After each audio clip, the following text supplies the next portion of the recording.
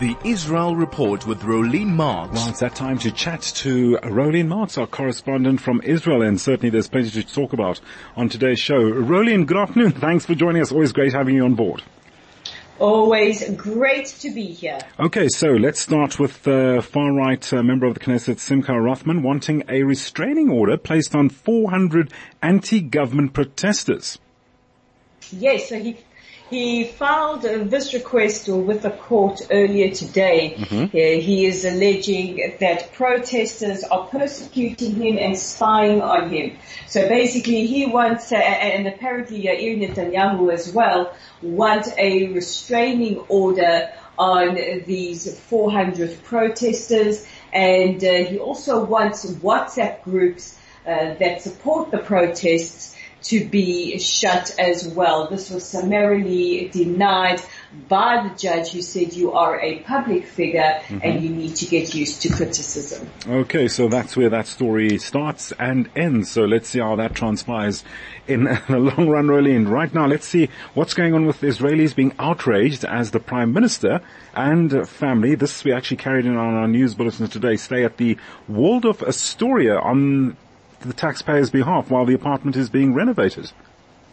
Well, this has dominated the headlines today. This, across all the newspapers, Hebrew, English, whatever language, everybody has been up in arms that the Prime Minister, who does own several residences privately, is staying at the Waldorf Astoria, which is one of the most expensive hotels in Israel, during a cost of living crisis, with his family, and he's doing it on the taxpayers' dime while his apartment or residence is renovated. Now, he says that it's for protection, but you know, this is a man who does have private residences that can be protected. This is has also drawn a lot of criticism because his predecessor, Yair Lapid, when during the renovations he stayed in a small apartment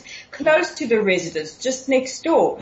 So there's a whole school of criticism, of thought that you know, it's not enough to say that this move is security related.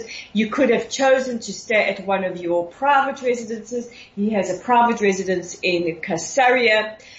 He could have rented an apartment for much cheaper.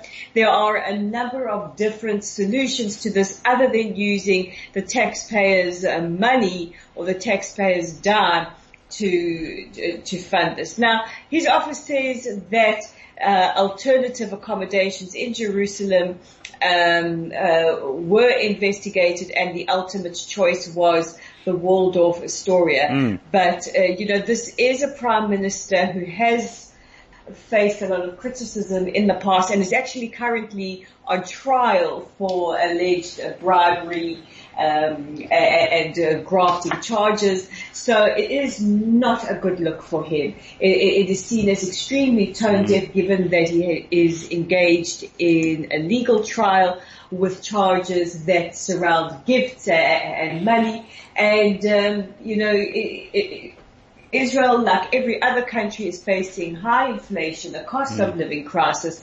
Do you really want to be staying at the Waldorf Astoria while this is going on? It seems it's a political prerogative all over the world, for that matter, only if you think about it, no matter, as you've just said, no matter what's going on economically in one's country, yes, they think they've got that divine right to do as they please in such situations. But okay, let's see how that pans out and transpires until the next time we chat.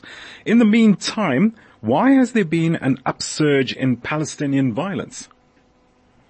Well, there are a lot of reasons. I think, you know, we need to take an analytical view of why we're seeing an increase. And a lot of analysts, myself included, have been weighing in on this. Why have we seen such a huge increase? Well, first of all, you have to look at Palestinian society. You and I touched a little bit on it yesterday, where we spoke about incitement, which has been epidemic in Palestinian society for decades. Yes.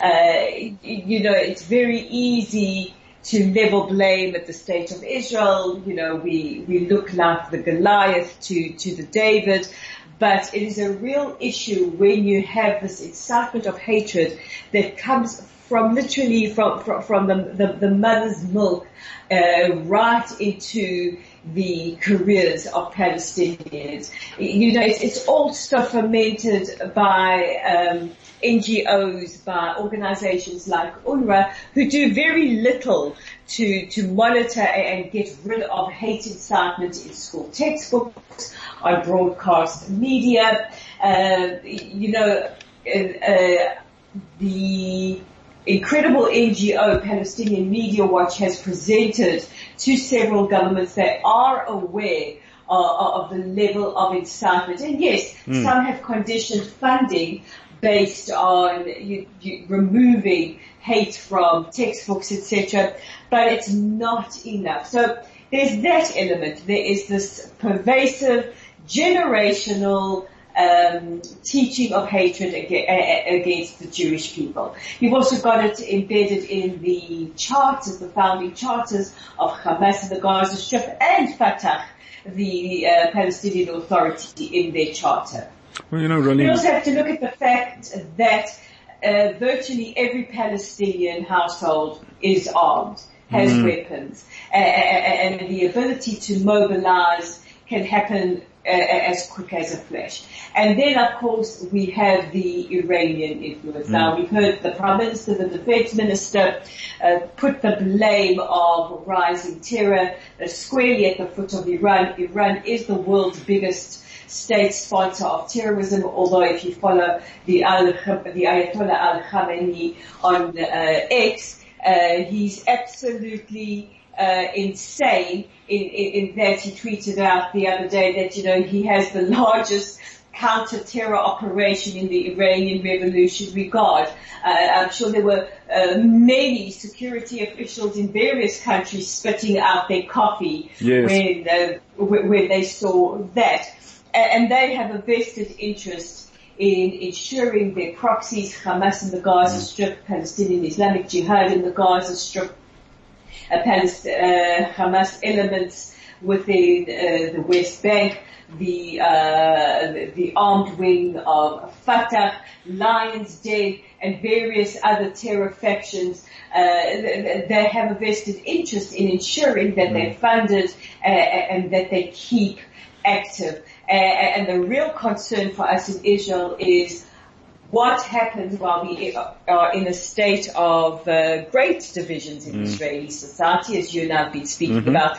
At what stage do they involve themselves in trying to shore up Arab Israelis who so far have stayed out of the fray, to shore them up against that? And we cannot dismiss, we have to talk about it because it is a factor, the far-right element in Israel's government. We had one of the council members from Huwara say the other day, following the deaths of father and son on Saturday, the brutal murder of them in a car wash, saying, I am very sorry for these murders. He says, but you have to understand, when you have government officials, and by this we can talk about Zvi Fogel, Bezalel Smotrich, Itamar Ben-Gvir, basically sanctioning the burning down of Huwara, of Arab villages,